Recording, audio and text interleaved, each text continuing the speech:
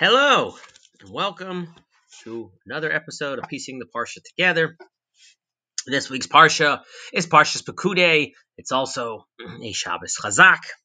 Finished the Sefer of Shmos. And the end of Shmos has very much focused on the construction of the Mishkan. Parshas Pekudei is no exception to that, and it will conclude the construction of the Mishkan. However, one thing seems, if you look at it, slightly out of place, and that is, in fact, the very beginning of the Parsha. The first pasuk, Eila Pekudei HaMishkan, Mishkan HaEdus, this is the account of the Mishkan, Mishkan of testimony, Asher Pukad Al Pi Moshe. It was done by Moshe. He made the accounting, the Avodas HaLeviim, with the work of the Leviim, Biadi Samar ben Aaron HaKohen, under the control of Aaron, the son Isamar.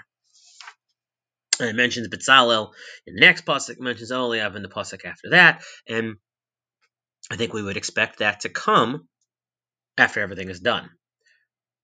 Similarly, if we were expecting sort of a parallelism between Truma and Tetzaveh and Vayakal Pekudei, we would have expected to find the Kalim of the Mishkan in Vayakal, which we do, and then a discussion of the Pekudei Kahuna, which we sort of also do, except that the discussion of the Pekudei Kahuna happens after this accounting, which precedes the psukim that introduce the fact that there is a count, and then B'tzalel and Oliav.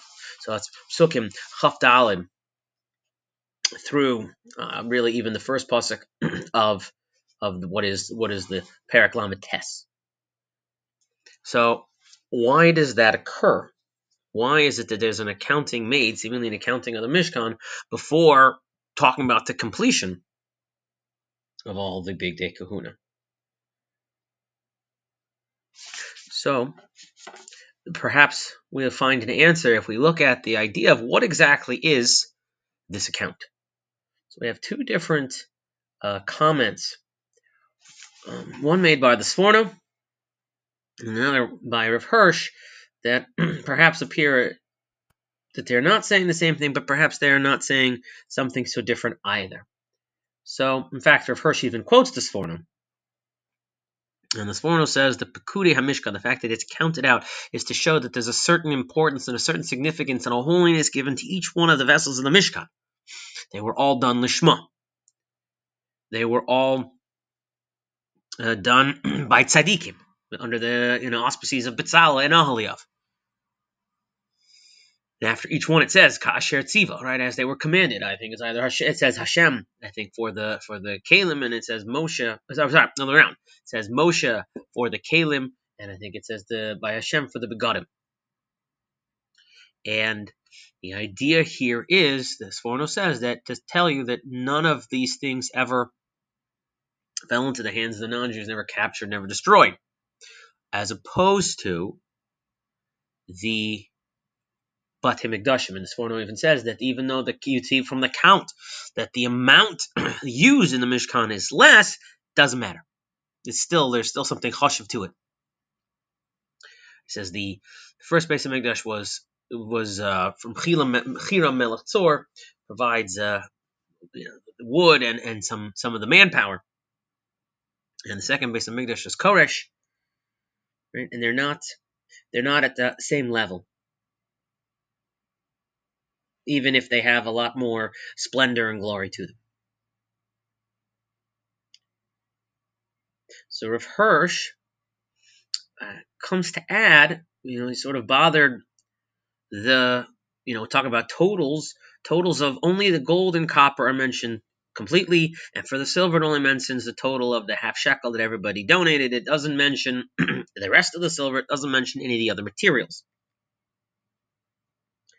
And he also was trying to maybe figure out what the word Eila means. Let's talk about these things right here, as opposed to being connected if they would have had a vav.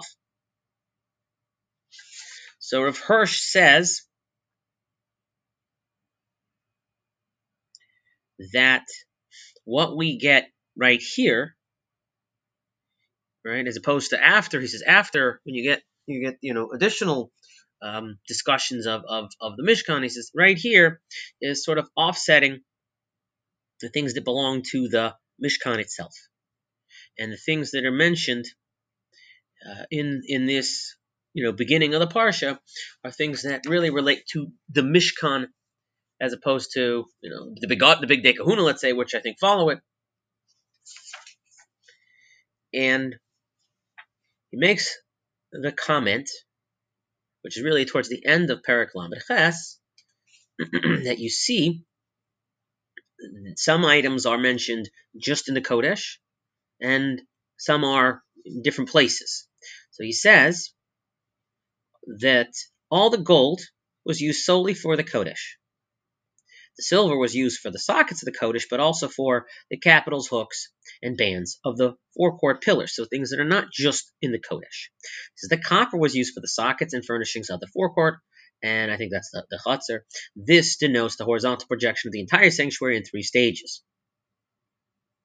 So again, the idea would say that there's an account made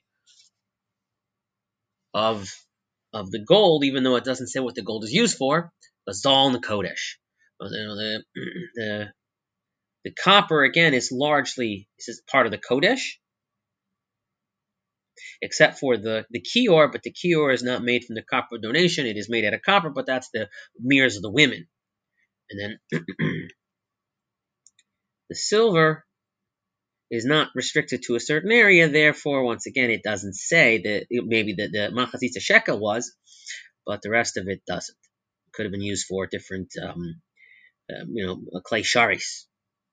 So the idea, according to Rav Hirsch, is that the focus of our counting is only on what's in the Mishkan and not, let's say, the big day kahuna which follow.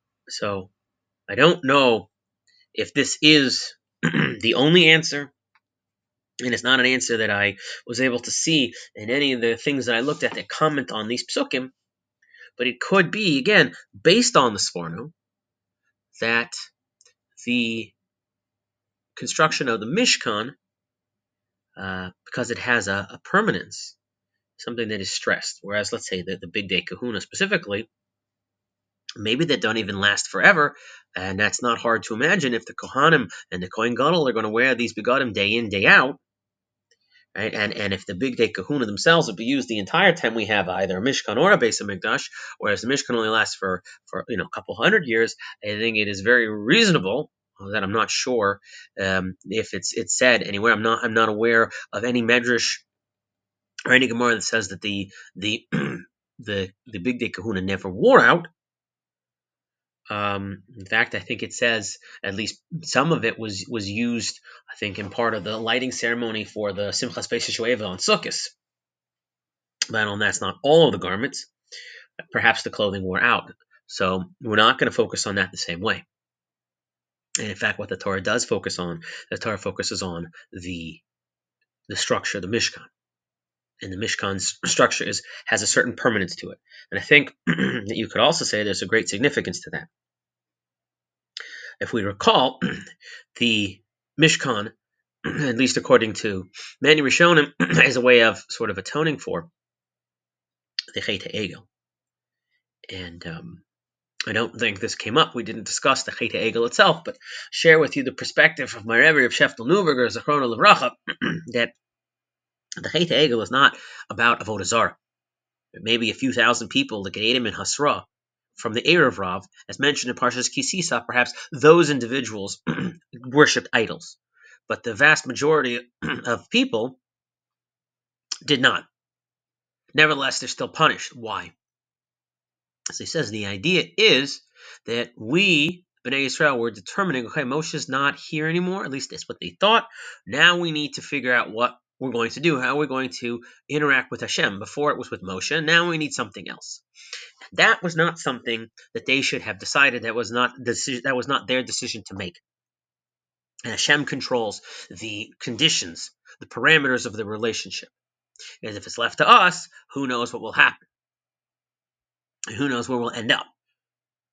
And if the Mishkan is a way for us to provide atonement for that, then it is unsurprising that at every step of the way it's going to say they did it exactly the way they were commanded, whether it's from Hashem or from Moshe. Or Moshe repeating Hashem's commands. And that shows that we are, in fact, worthy of sort of rectifying the wrong of the Chet Egel, and the parsha will end with Hashem's presence in the Mishkan. And that can also perhaps explain, we did it right, that this is something that, done total Lishma, it can last forever. It did last forever, even if we didn't use it long term. And I think you could say the takeaway message for us, especially as we're about to enter into Purim and Pesach, is that we're going to have an opportunity to do lots of different actions. We should always remember that our actions matter. Our actions can have lasting significance. With that, I wish you all a wonderful Shabbos. I thank you for listening, and I hope to see you next time.